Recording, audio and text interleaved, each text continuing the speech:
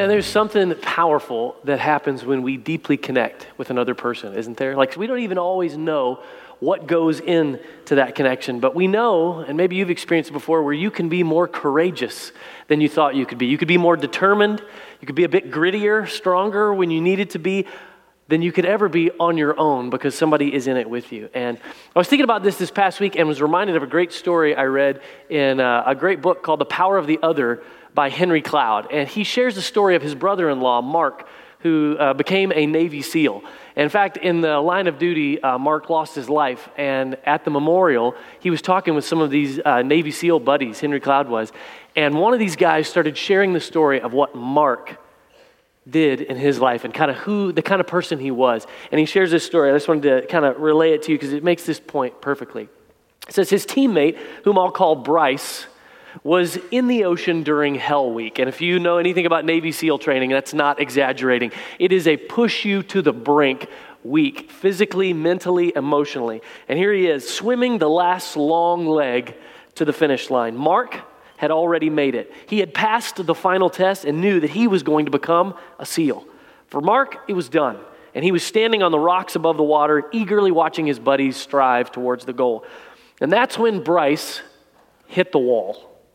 As Bryce described it, it was that moment when his body would just go no more. It was done. There was nothing left. He tried to will himself to keep going, but his body simply would not obey. Cloud writes, maybe you can relate to this in some way. If you've ever been to the gym and lifted a weight for enough repetitions over and over, you get to that same point. Your arms are done. There's no more. There's nothing left to give, and no surge of will in your body is going to make it happen at that point. That's where Bryce found himself in that moment. He's beginning to sink in the cold water, totally out of fuel, totally out of strength. He has zero ability to go another yard. Push as he would, his body, his skills, his training are failing him. And he's telling the story. He says he's about to go down, which means he's going to have to call for help. He's going to have to signal, and that means SEAL is over for him. He's not going to make it. And his eyes fall upon the land ahead, and there's Mark standing on the shore. Bryce says Mark saw him and sort of signaled to him, gave him this big fist pump and yelled at him with kind of like communicating, you can do this. He says their eyes locked for a few seconds, and as Bryce described it, something happened. Something beyond him.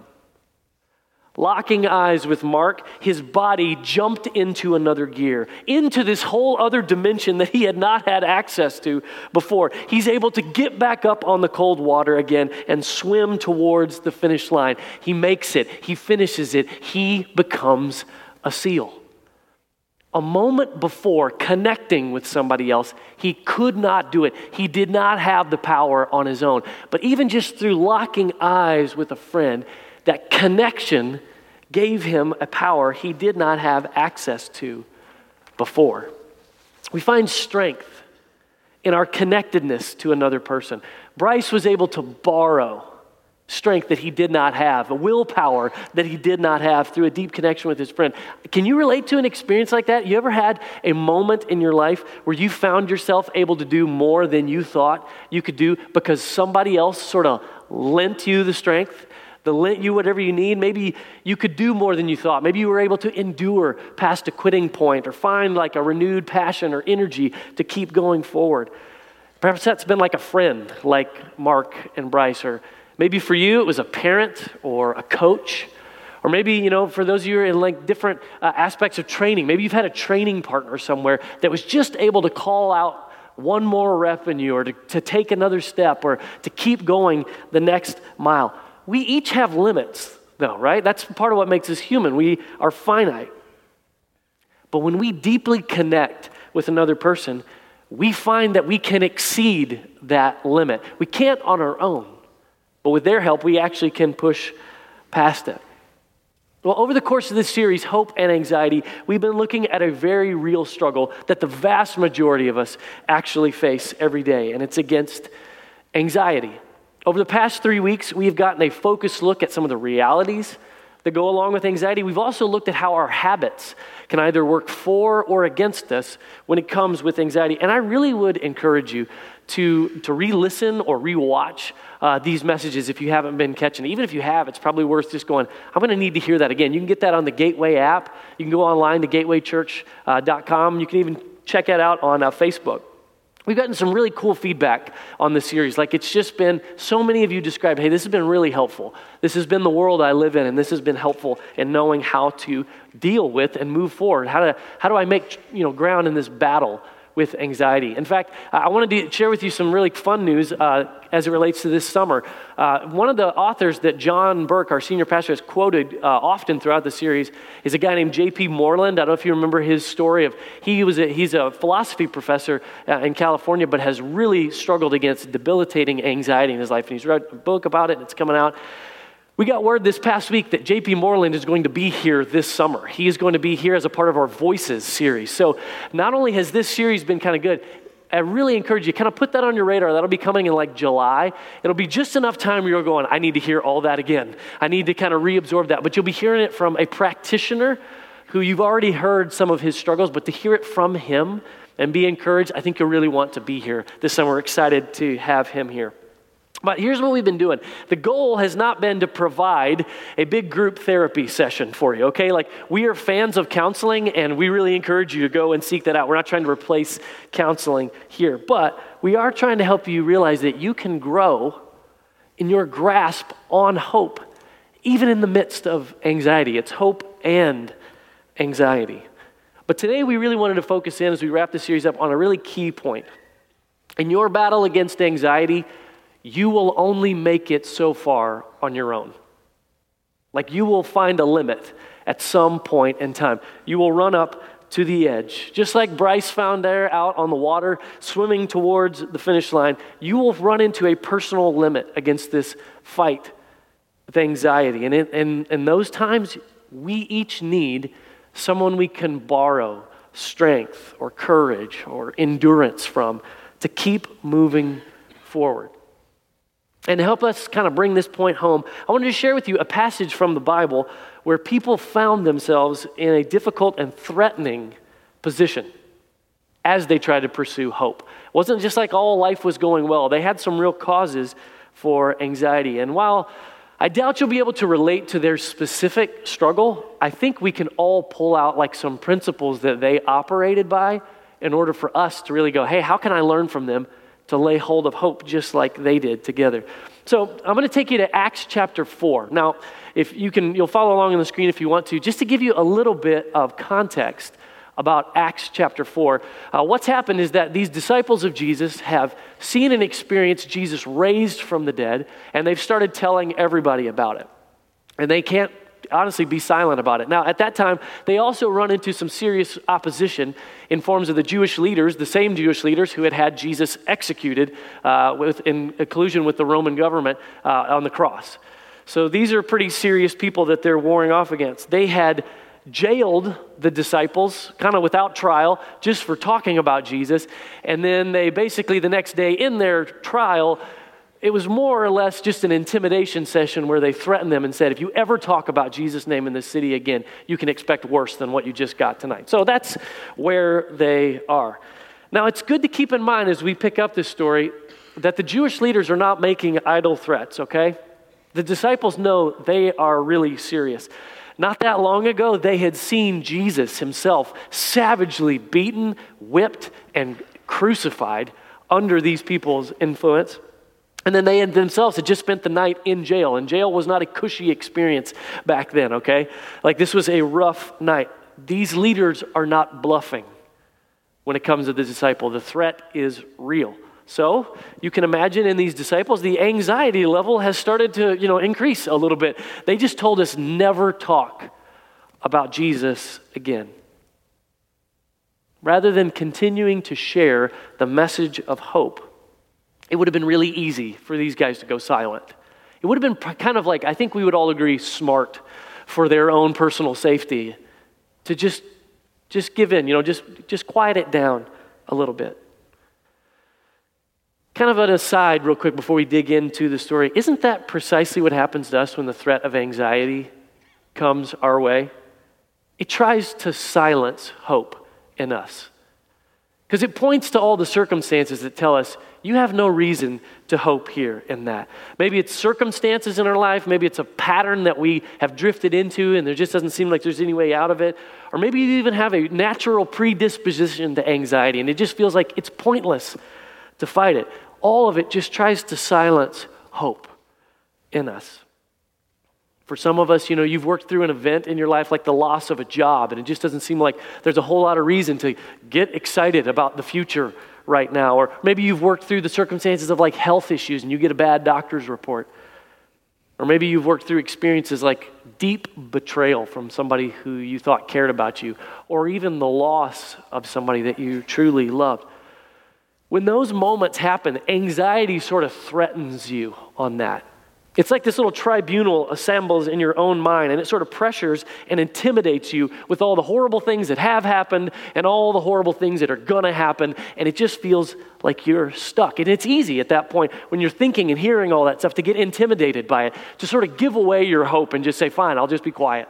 I can't be realistic about hope in light of all these things.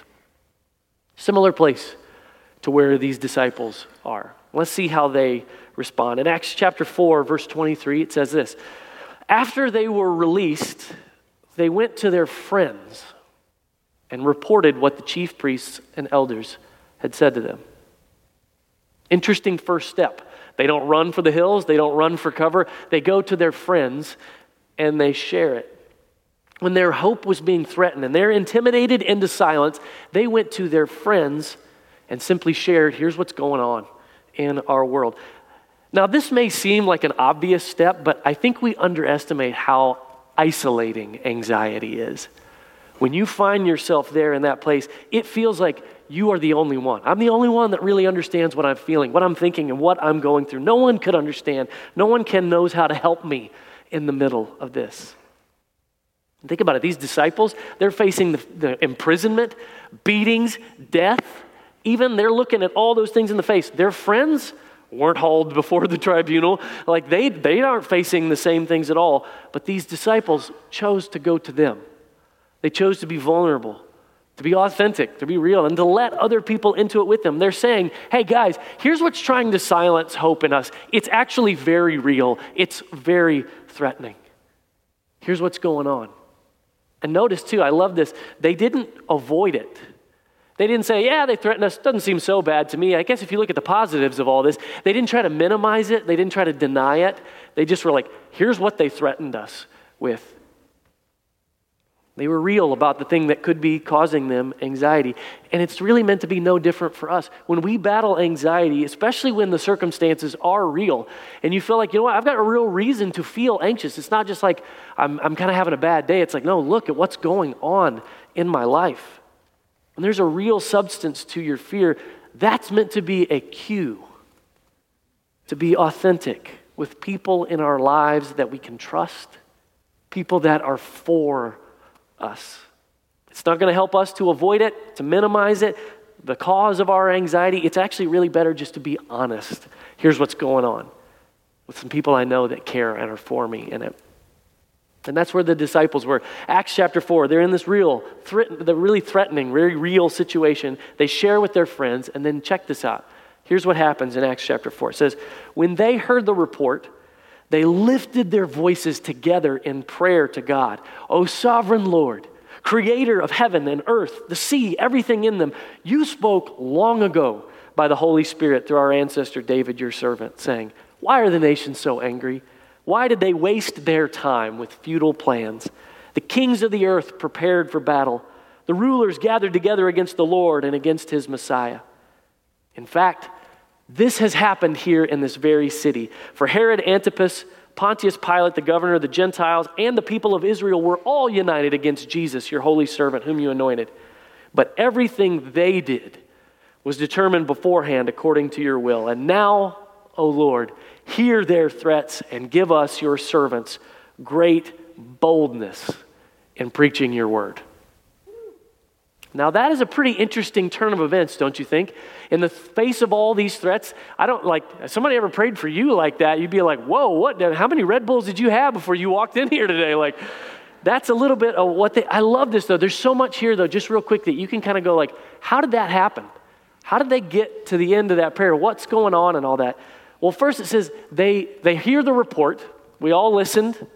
And it says, then they lifted their voices together in prayer to God, meaning they invited God into the difficulty with them. That was like the first thing they did. All right, this is serious. We need God. So that we lift our voice in prayer. John has talked about that as a step to take as you're battling anxiety. Where are you moving towards God in prayer? I think that was like week 1 or 2. Rather than deny it, rather than give in to the silence, instead, I love this, they spoke up. I'm going to speak up and I'm going to talk to God. I'm going to invite him into this. They went directly to God with what was on their hearts. And don't miss this. It says they lifted their voices together. You can absolutely pray on your own. And that's an important part in this battle against anxiety. But don't miss the power that comes when you go together to God with other people.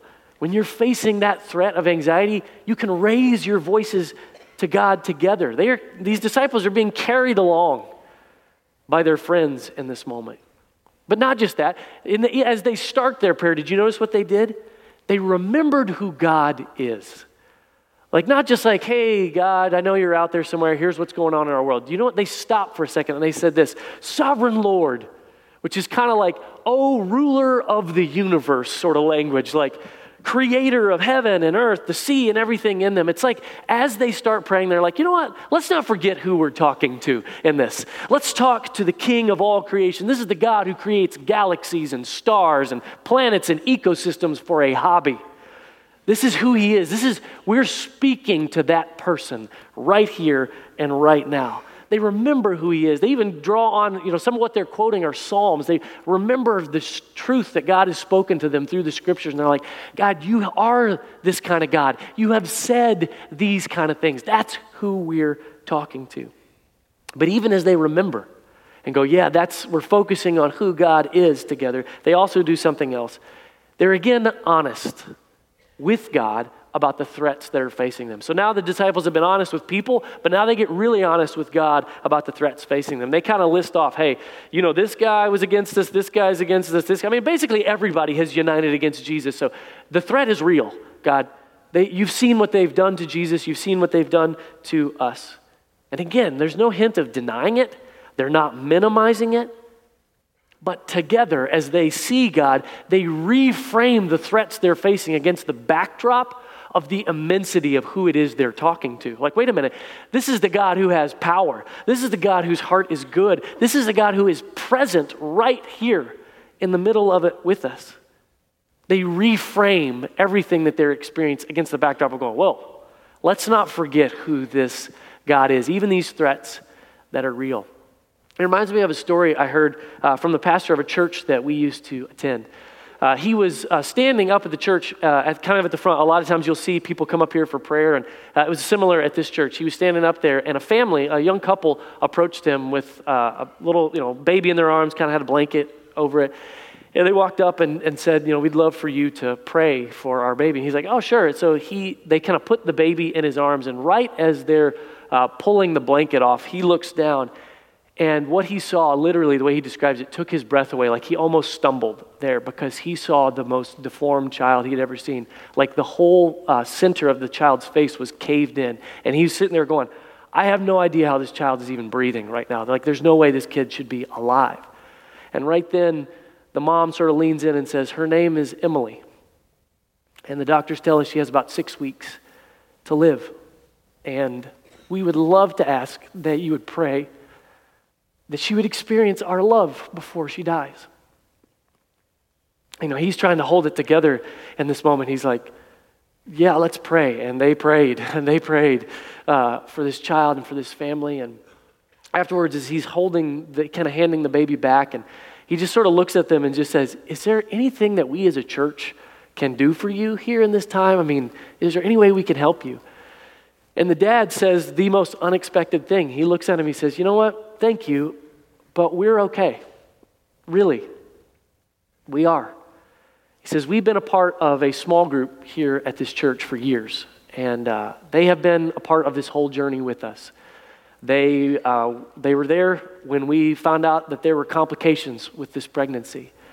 They were there at the hospital when Emily was born. They've been there every day since. They have stayed at our house. They've cleaned our house. They've made food for us. They call us all the time. They pray for us all the time. In fact, they're even helping us plan Emily's funeral now. And they've helped us just kind of absorb all that's happening to us. And, the pastor's just sitting there listening to them and all this. And right about then, 3 other couples step up from behind them and say, we're part of their small group and we attend church together every Sunday. And they just kind of had a moment there. And he said, I'll never forget just watching them sort of all walk out together with this little baby. I mean, there they are, this group of people reframing one of the worst, cruelest blows life can throw at you and finding hope together in God as a community. Friends, we need people with whom we can be safely authentic about real things, but who will also point us to the greater reality of God in our circumstances. People like that small group around Emily's parents. People like the group you heard represented up here by Jeff and Vanessa not that long ago. People who are helping each other see a greater reality about God. Do you have people like that in your life? People who won't just complain with you about how bad it is in your life. And again, not to deny being authentic, but it doesn't help if we all just complain. I mean, you can go get that for free from anonymous people on the internet all the time. They'll complain with you.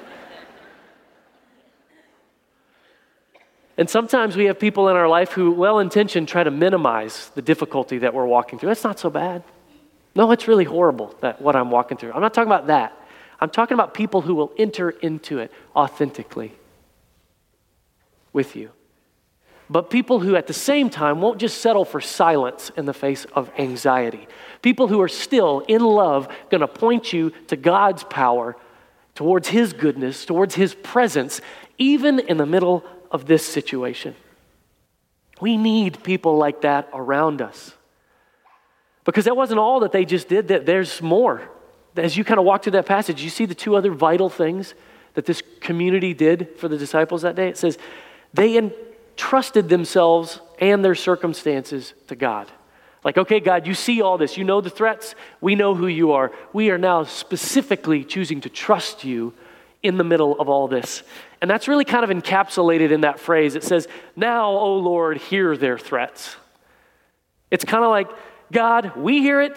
We know you hear it. So we're trusting you are paying attention and you're on it.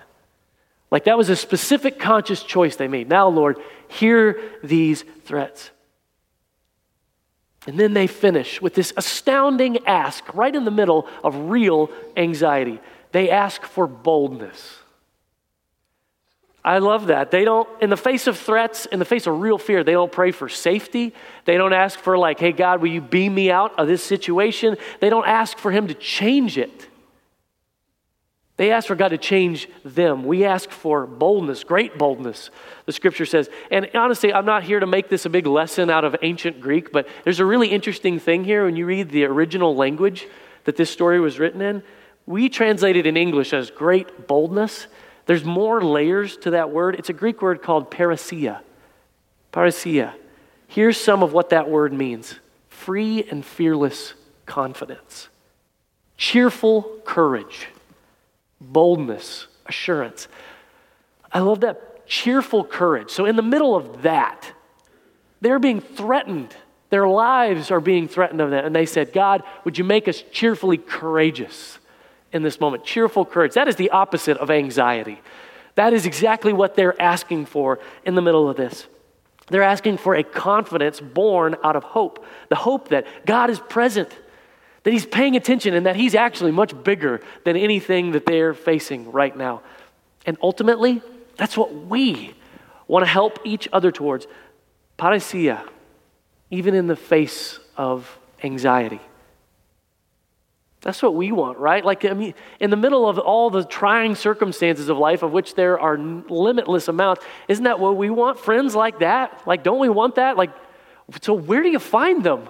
Like, where do you find these people? Is there like a Match.com site for friends that inspire hope in life? Like, where do you find these people? Like, are they available for hire somewhere? Can you pay them? It's a great question. And here's the thing, they don't really believe that they're for hire, but yes, they are absolutely available to you. Just look around. They're right next to you. You are surrounded by them. Here at Gateway, each of us, in our own way, are trying to pursue that kind of hope in our lives. None of us are perfect. We'll talk about that all the time. No perfect people allowed. None of us have it all figured out. But neither did the disciples or their friends. Like, you don't have to have it all figured out to still help each other take hold of hope. God had placed them in each other's lives, and here you all are together.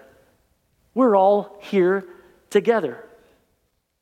So how, in a church like Gateway, do you actually find the friends like this? I'm so glad that you asked. Because in case there's been any confusion on this point, and I realize especially with, there has been, I know, there's a lot of, I don't understand exactly how to begin that process. I just wanted to share with you how you can begin to connect with people like that here at Gateway, people who come alongside you in life. But it really depends on what you're looking for. There's kind of two different ways.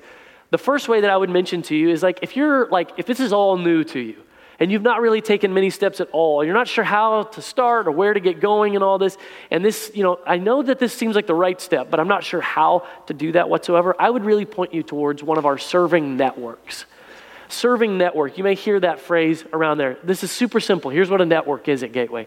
They are groups of people reaching out to serve people either in our city, somewhere out and here in Austin or the local area, moving outward like that, or they choose to serve people who come here to our campus. And as they serve, they create connectedness with each other, hence the idea of network. We're just a network of people who give of ourselves for other people, but we also enjoy relationship together. And that's exactly what happens in a network. A network fosters relationship, and then it builds friendships. It helps you, it inspires you to grow spiritually, but it also helps you tangibly serve other people in need, to sort of get out of yourself. So how do you find out about a network? Okay, if they're out there, where are they? First, I'd point you to Starting Gate. Nate mentioned it a minute ago. Immediately following any service here on the weekends, you can go and learn about different serving networks that are here on our campus. And a lot of them will primarily introduce you to the ones that are happening here on Sunday. There's networks of people that serve over in our kids building to bless and care for these kids. There's networks of people who greet you when you walk in or play music and bring that here on stage. It'll also help you get to know some of the networks you may not see up here all the time. In fact, you can get to our website. If you want to check this out and learn on your own, you can go to this website. So you might want to grab a camera and take a picture of that one, okay? Because it's a little hard to remember, but it's about living-connected/north- So anyway, take a picture of it. It's there though, okay? And there's a list of some of the ones you may not see. Groups like our 20s and 30s network. For people who are kind of in that zone of life, we call it Anchor. You may see them kind of out here in the lobby or wearing a shirt or something like that. It's just a group of people who serve and care for, but also are learning to be connected with each other. Same thing with Feed the Community that serves those in need here with food on Wednesdays, or Grow Together Garden that meets out throughout the week, but especially on Saturday mornings to kind of take a love of gardening and create a sense of relationship and service out of that. But there's also new networks that are being created all the time. And you may not hear about these at Starting Gate or on the web. We're calling them emerging networks. We've been talking about some of the plans that are taking place this year. And we're trying to create some new avenues to help create to connect other people either here in the city and help them build relationship with each other. So for example, we have a marketplace network that's just about to start on February 7th. It's coming up. And I just want to mention it to those of you who are in the marketplace somewhere working.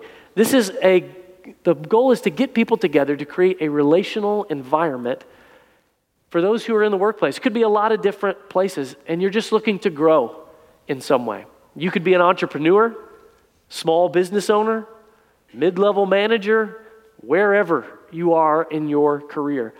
The goal is to gather together for lunch, They're going to have a great speaker there that kind of challenges, inspires you, and gives you some thoughts to grow. In fact, our first speaker here on February 7th is going to be one of our own Gateway attenders, Kimberly Watson-Hemphill, who attends South Campus, but you may not know this. She was voted one of the top 5 female-owned businesses by Austin Business Journal, and she's going to be there. And it's just kind of a chance to come, hang out, get to know people, learn and grow, all during a lunch hour starting on February 7th. Especially if you've got people in your life, you go, here we are in this hope and anxiety series. How many of you know there's somebody in your world at work that faces anxiety? Maybe they need a community of people, and a marketplace network is a place where that can begin for them. But there's other ones you'll hear about as well. But even, okay, let's say you're not ready to quite jump into the whole network thing yet. Like, hey, I still want to stay in motion on the whole connection idea. Well, then you may want to consider a short-term group we call Connect groups. Connect groups are coming up in February, and I can help you sort of stay in conversation about a network, helps you learn a little bit more, but it's like a limited run, so it's not like, hey, I haven't committed to this for the rest of my life. It's about 8 weeks.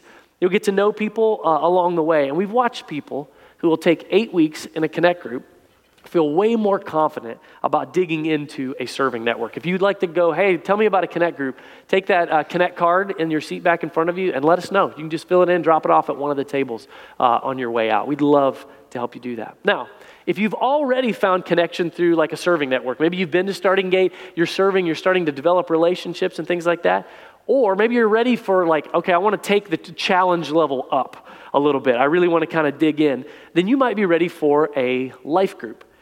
A life group is a group of people that are relationally connected, but they're specifically focused on growing intentionally in spiritual maturity.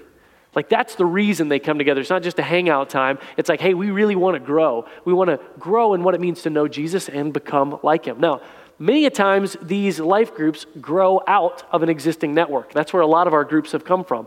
It's like, hey, we already all know each other. We serve together. What if we focused in on spiritual growth together?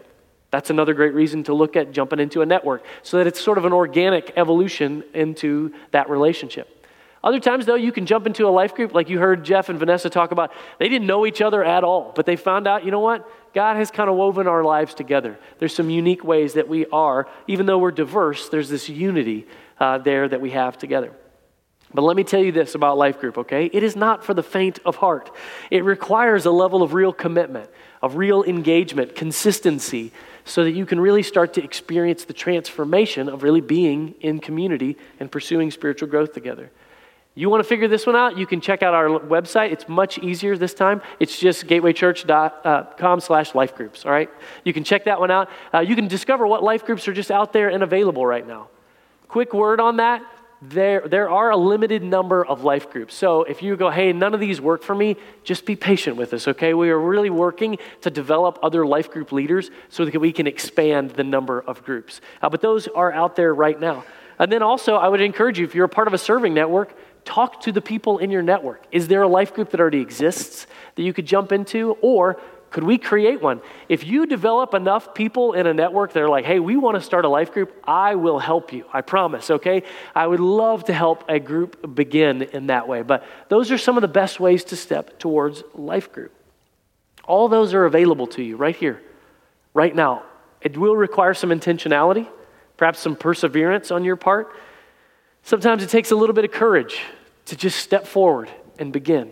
But no, there are people all around you who could help form sort of a circle around you in the battles that you fight in your life. Really interesting things happen when we connect deeply with other people in community.